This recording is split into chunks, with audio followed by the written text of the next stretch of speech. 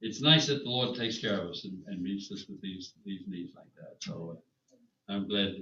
I'm getting tired of being like the telescope hobbling around the Hubble spot. So anyway, that's supposed to be a joke, isn't it? We're not laughing at the joke. Yeah, take a Bible and turn to Titus, New Testament book. Paul is writing to Titus. He's been encouraging Titus to stay in Crete, to establish leadership in the churches, because the churches there are distractions and things that are possible, creating doctrinal problems and issues, and they've begun the work there, and he is just wanting to continue what remains to be done there in the churches, and so that's what he's asking him to do. And in the text that we're looking at, which is chapter 2, verse 11, what the writer Paul is doing with Titus is he is beginning to formulate in his mind a picture of the salvation that God has provided in Christ.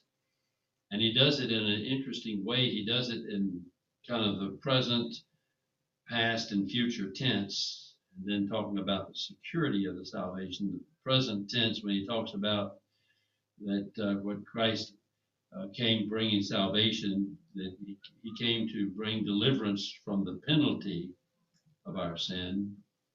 And then he's going to be talking about what is going on now in the present, the continuing present tense, where he has brought deliverance from the very power of sin in our lives as we live here. And then talking about the future, talking about that the gospel of Christ delivers from the very presence of sin, so that we are separated from the sin and we will be with Christ. You've heard that phrase. I've heard that before. John MacArthur used it in his commentary, and I said, well, that's a good idea to use that, because it's very clear. Salvation with the penalty of sin, the power of sin, and the presence of sin.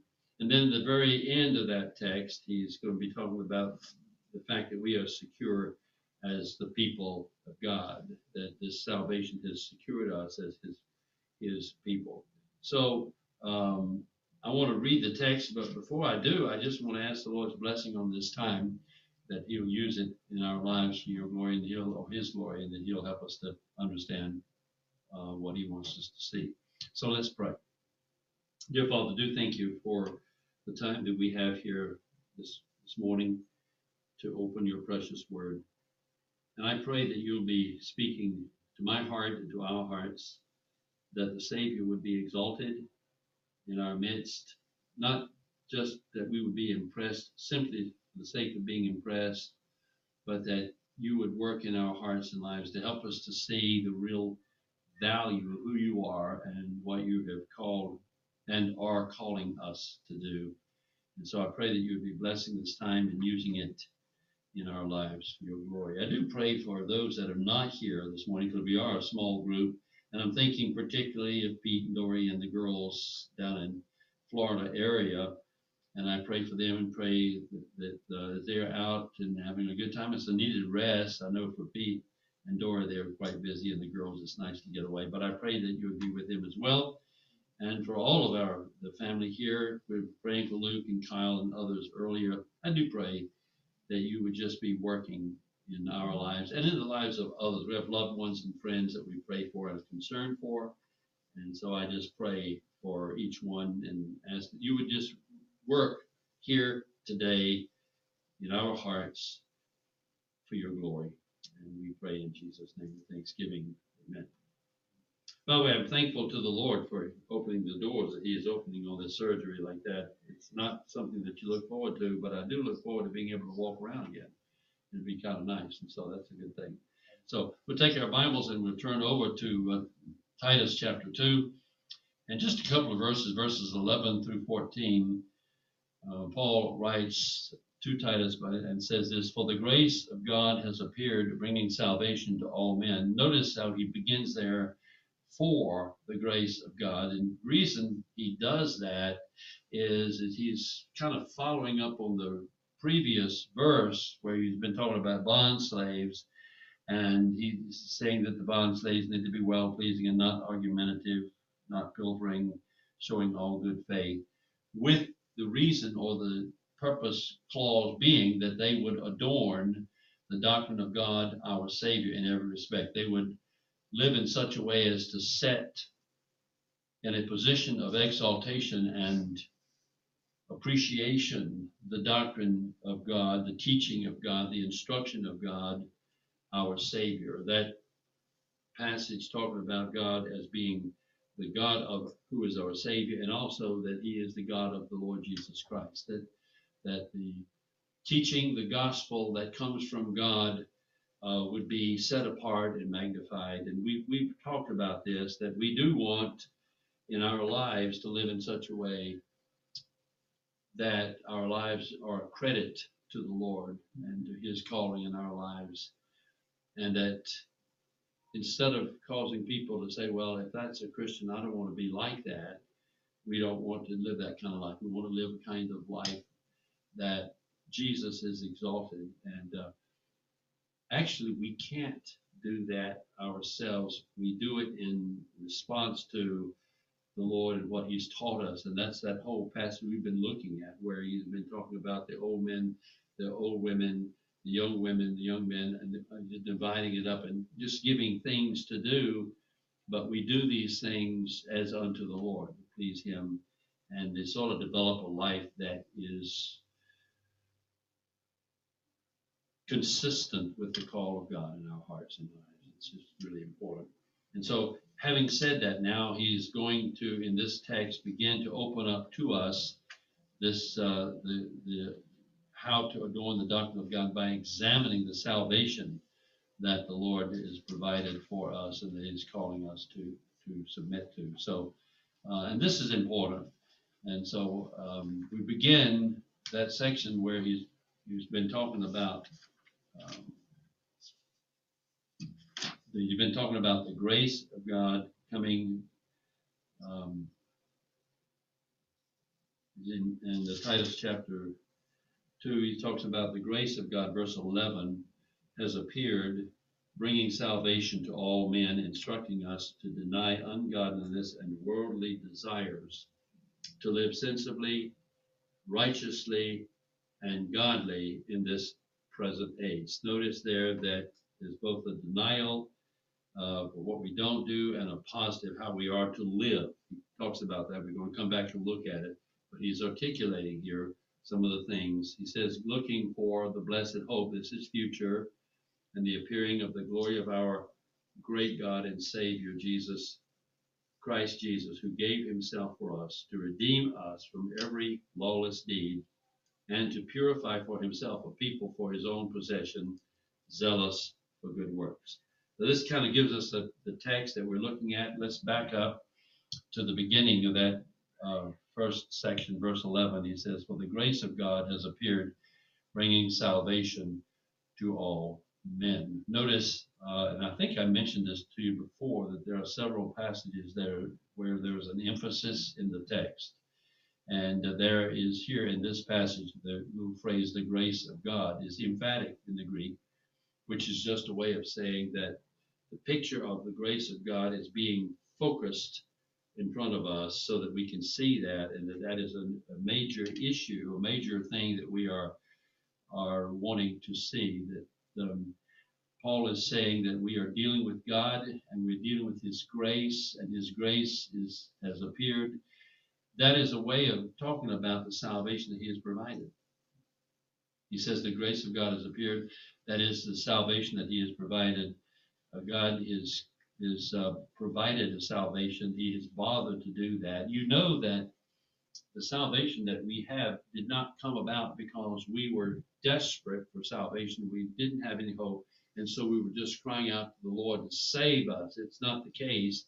In fact, I think I can say safely that every single one of us, I know it's the case in me, when I heard the gospel message, instead of responding to it, I ran from it.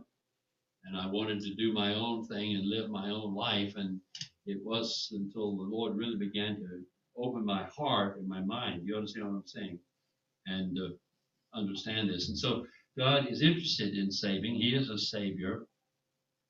And the verse just tells us there at the beginning of this initial phase and talking about the reality of God coming to deliver us from the very power, the penalty, if you will, of sin, that it is the salvation that he has provided for us. And he mentions it in that verse there, the grace of God is appearing. Paul says in 1 Timothy, I was thinking about that. He says in 1 Timothy 1:15, he says this Paul writing to Timothy, this is a trustworthy statement. So he's prefacing this by saying this is something worth learning. It is a trustworthy statement and it's deserving your full acceptance. Christ Jesus came into the world. Here he is now. He is outside the world. He is in the eternals beyond the space-time continuum. He came into the world, and he came into the world to save sinners. And so the Lord knows that this is a need. He sees that this is the purpose that he came into the world. This is the message of the gospel that Jesus Christ came to save sinners and to save us from our sins. Matthew 20:28, Jesus speaking says, just as the Son of Man did not come to be served, but rather to serve and, watch this, to give his life as a ransom for many. He came to lay his life on the line as a ransom for many, those that will come to him, those that are chosen, those that are his children that he has written their names down in the book. He's come to give his life as a ransom for that many. Same is true in Luke 19:10. The Son of Man has come to seek and to save that which is lost, that which is without hope, that which is on the way to hell because we are all sinners. So he's come mercifully and graciously to do that. Paul says that while we were yet sinners, Christ died for us. He gave his life for us. So we're talking about this salvation, the grace of God, the salvation that God has provided. The grace of God has appeared, bringing salvation to all men. That idea is that God's salvation has come in the public and before all men so that we might be saved. That's a good thing. He's brought salvation. When he says to all men, you don't want to see that as meaning that he has saved all men, because we know from the scripture that not all men will be saved. Not all men are saved. We know that. And so it's probably better to see that as saying the coming of the grace of God made salvation available for all mankind. It's a provision that God has made that is available for anyone who will come. The barrier is with us. The invitation is there, the sacrifice has been made, and salvation is provided if we will come and take it. God offers it. Now we understand that the scripture is clear. Men are dead in trespasses and sins. That's what Ephesians says. You who are dead in trespasses and sins, ... God made alive. We understand that. We know that we're all dead, and we know that Paul tells us in 1 Corinthians that the natural man, the unsaved man, does not, cannot, will not understand the things of the Lord. The things of the Lord are things that are spiritually appraised, spiritually understood. And so we understand that. We understand that Paul tells us in Romans 3 that the none righteous, no, not one, none that understand. What does he mean by that? He means to understand the things of God, the condition of man, that none that understand that. There is none, listen to this, there is none who seeks God. Now, that almost contradicts my experience at one time, because I can remember praying to the Lord saying, if you'll do this, this, and this, and this, I'll go to church all the time. Conditions of things that if you would do this, I would do that. And it sort of sounds like I was seeking God. But in fact, what he's saying is none seek God on God's terms. We all want him on our terms. We want to fashion him after our wishes, what we like, what we want. We want to make him into the kind of God and Savior that we want, that we are comfortable with, that lets us do what we want to do while at the same time feeling good about ourselves. That's not the God of the Bible. That's not the God that saves. That's the God of our wishes and our imagination. Paul says that we have like those who have ears, who go to the speakers that we like because they tickle our ears. They say what we want to hear. That's not the same conversation. So that we understand that when he says he's the Savior of mankind.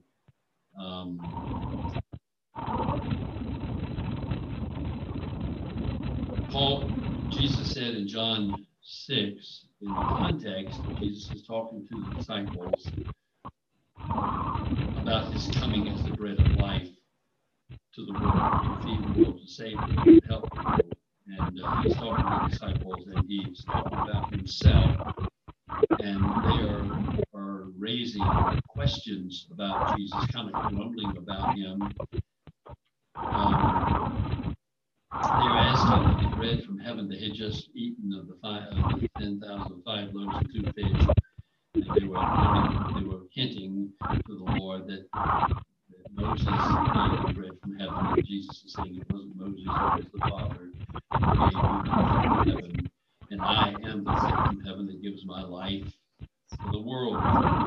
And they didn't particularly like that. They were kind of turning against him. And Jesus said this in John 6, a staggering statement. He says, guys, no one can come to me unless the Father who sent me draws him. And that word draws, and I went through looking at it and finding all the places that it's actually the word compels. No one comes to me by himself. No one comes just on his own. Now, we do, most people who were to take a survey, most people want to go to heaven. And most people like the idea of going to heaven, but they want to go on their own terms. And what he's saying is, no one comes to me unless the Father draws him. That's why when Jesus in Caesarea Philippi asked the disciples, who do men say that I, the Son of Man, am? You remember that? He put that question to the disciples. Hey guys, who do men say that I am? And Peter raised his hand and said, thou art the Christ, the Son of the living God. And Jesus replied to Peter, said, Peter, you are blessed, you are fortunate, you to be in here. Because flesh and blood did not give this to you, but from my Father. You're very fortunate if that's the case. What does that mean? Why is that he's fortunate? Because it means, Peter, that the Father is working in your heart. He's communicating with your heart. That means you're his property. He's speaking to you. A lot of people out there are running around, but he is bothered to communicate to you and to speak to you, and you're blessed. So here's this picture here, if you will, of what it means to be in a connection with, be God's child, and have him speaking to you and choosing you. And that's what he said. No one can come to me unless the Father draws or compels him. That word compel is the same word that was used on a couple of occasions where they came to arrest the Apostle Paul, and they were starting to beat him in the temple, and they drug him outside of the temple and slammed the doors behind him. Remember that? That's the same word. That's the kind of word that is used to speak of how the Father brings us to himself. It's not just a little easy-going statement. It is a word in which the Father brings us to the point of coming to the end of ourselves and opening our hearts and opening our minds and helping us to see the greatness of his provision and the greatness of his salvation. And so what I want you to see here is that we're not passive on this. This is the active work of God in our hearts to bring us to himself. Paul says in Ephesians 2:8-9, a verse that I'm sure you all have memorized, for by grace, remember that you have been saved through faith, that not of yourselves. It It is a gift of God. The salvation is a gift of God. The faith is a gift of God. It is not a result of our religious works or activity. And it's not a result of our works so that no one can boast. We are, look at this verse. Think about what he's saying. We are his workmanship. That is, we are his, I think one of the words is like almost like a poem. We are crafted by him, a unique object of his activity and his saving work. We are his workmanship. Created. That means this is something that was not in existence before. We have a new heart, a new life. We are created in Christ Jesus for good works, which God has prepared beforehand that we walk in them. So here's the salvation that God has provided, and that provision is not just that he has saved us, but he has prepared us for a specific calling, a specific ministry, a specific work, and we are created by God as an object of that obedient service to do those works that he is intended for us to do. And God does that. He's able to do that. He has works. Bothers me that I give him a hard time so much about what he wants me to do. And it's really pathetic. Here I am pastoring a church, and yet there are times when I do what I want to do, or at least I aim it. You understand what I'm saying? I just aim my life and my direction to fulfill my own self, my own pleasure, instead of seeking to serve him. And it's really sad. John 3:16, verse, God so loved the world that he gave his only begotten son, that whoever, here is the opposite of that. This is telling us that while God is the one behind salvation, yet we have to cooperate with him. You understand that? We have to listen. Our minds have to respond. Our heart has to respond, and he brings us to that point. God so loved the world that he gave his only begotten son, that whoever believes in him should not perish, but have eternal life. God did not send his son into the world to judge the world, but that the world through him might be saved. He who believes in him, here is the volitional statement. The person who comes must believe. He who believes in him and is not judged.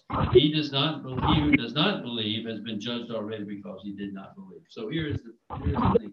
God is working. He's bringing salvation down. He opens our hearts. He brings us to the point, but we need to respond.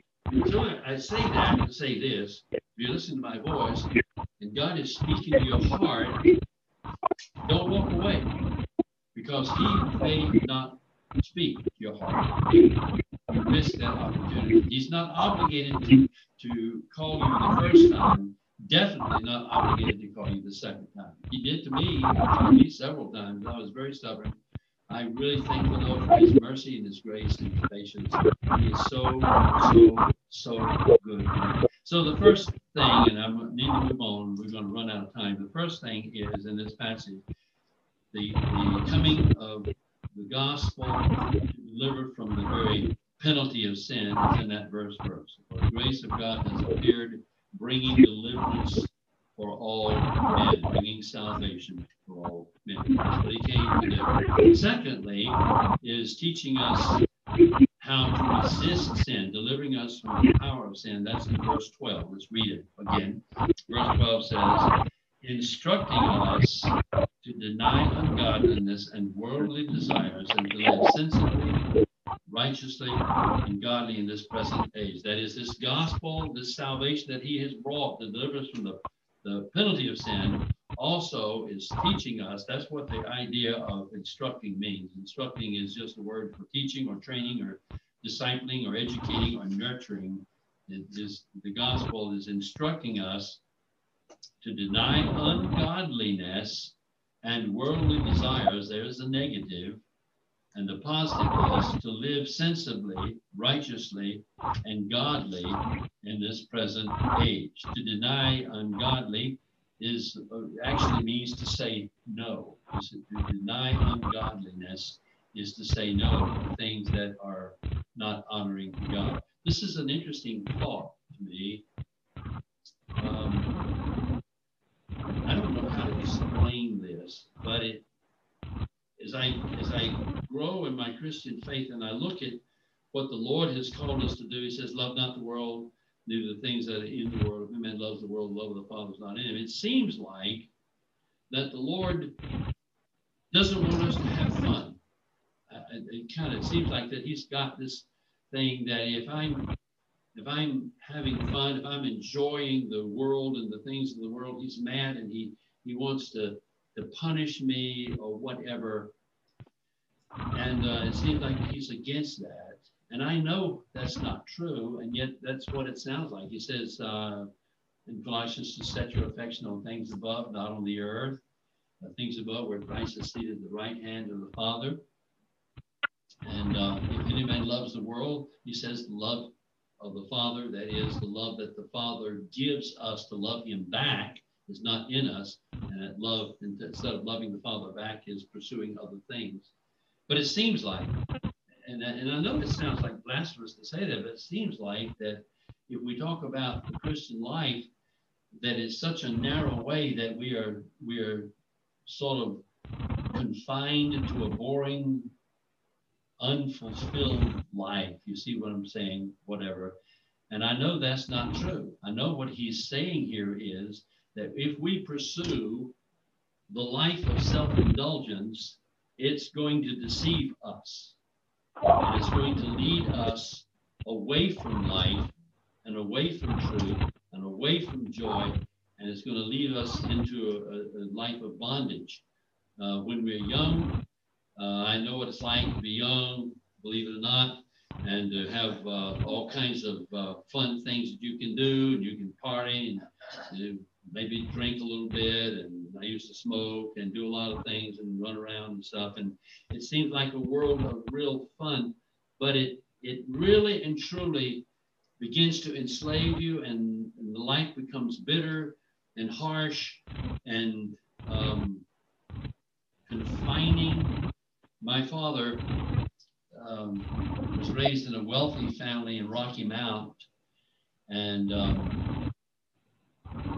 his dad, Peter Jones, died, I think it was appendicitis at a rather young age, and his mother, we call her Big Mama, she was my grandmother, she remarried, and she married a guy that was abusive and a gambler, and he literally really mistreated her and gambled almost her whole estate away. And I can give you all kinds of interesting stories about her. She was quite a woman. And I don't want to take a lot of detours, but it just my mind thinks of all kinds of things. She was telling me one time she had a key ring, a bunch of keys, because she owned so much of the city of Rocky Mount, had keys to a lot of the stores. In Rocky Mount, there's two counties right down the middle. There's a train track, and one county on one side and one county on the other. She had a bunch of overseeing or something, a bunch of stores and businesses. She had tons and tons of keys. She got on a train. She went down to Atlanta for some business thing. She came back and realized she'd lost her keys. And so she called. Back then, making a phone call was a little bit more involved, but you made a phone call down to the station in Atlanta and asked if anybody had found them. They said, yes, we found your keys. We have them here. She wondered if you could send them up to us, to her. They said, no, we're not going to send them to you. You're going to have to come down and get them. Because we don't think, this is true, we don't think a woman has in business with that many keys. So they made her go down to Atlanta and get them. Now, I know that would not go very well to today's culture, but whatever. We know that. No, we know better. Anyway, the passage here is telling us that we have a lot of desires. And my father, who was raised in this kind of influential family, when the new stepfather became abusive, grandmother sent him to live with some relatives in Warrington, North Carolina. And it was an influential family there, a family that he respected the man very, very highly. I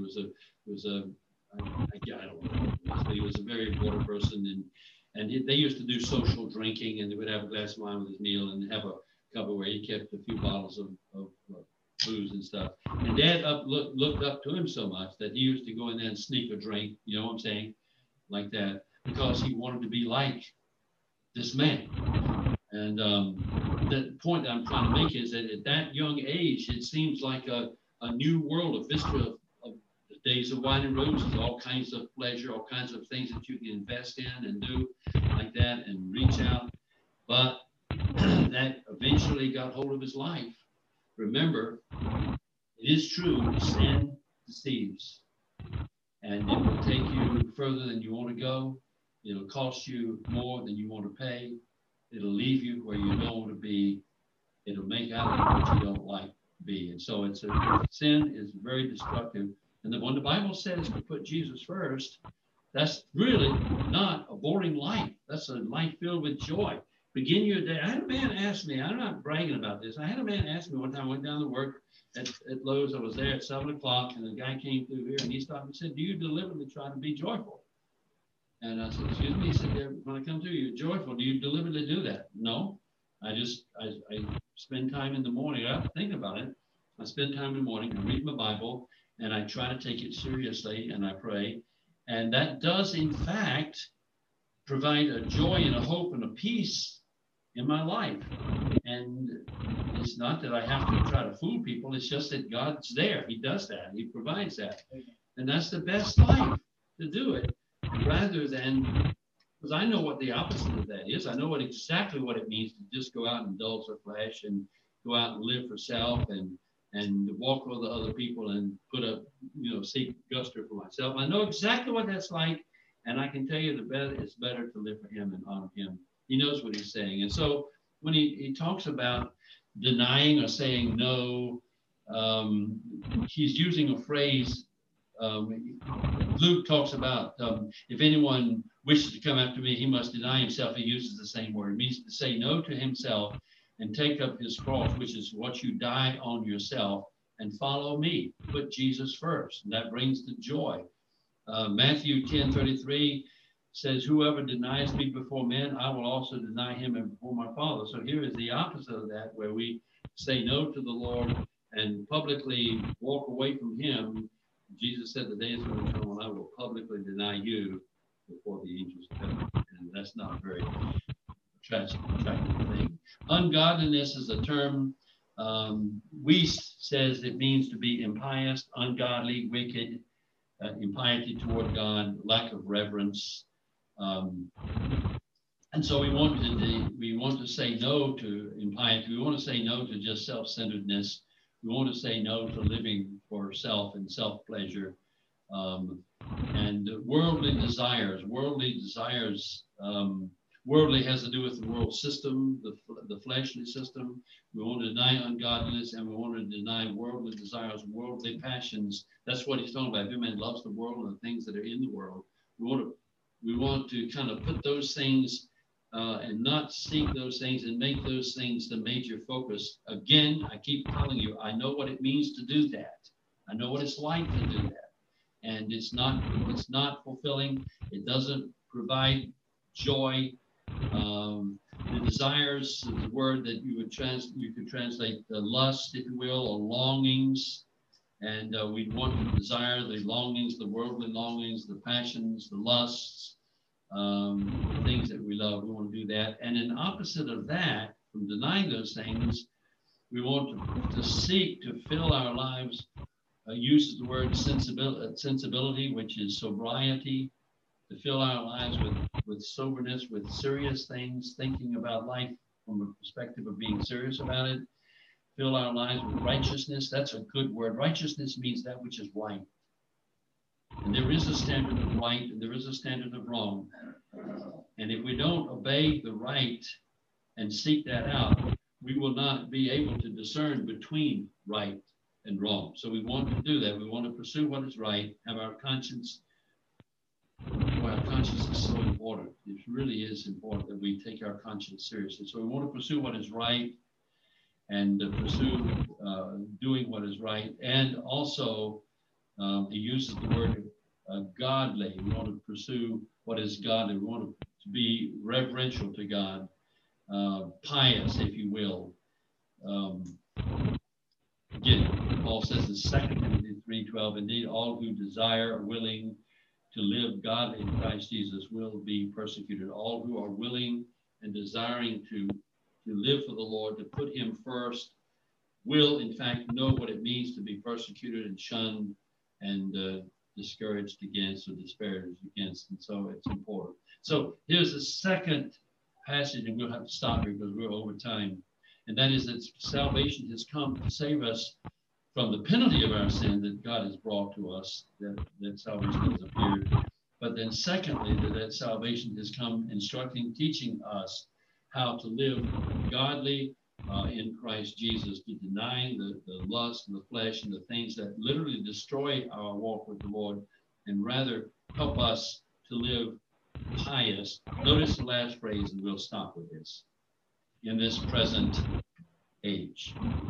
See that? That's really important, because he's talking about this. When he uses the word age, he's using the word eon, and I think that word more properly belongs outside the time-space continuum into the eternal stages, as God looks into space and time, and he orders that space and time, not in years, months, and days, but in ages. And these, it's kind of like an eternal perspective on space and time. And at this point, we are in a present age, a present time.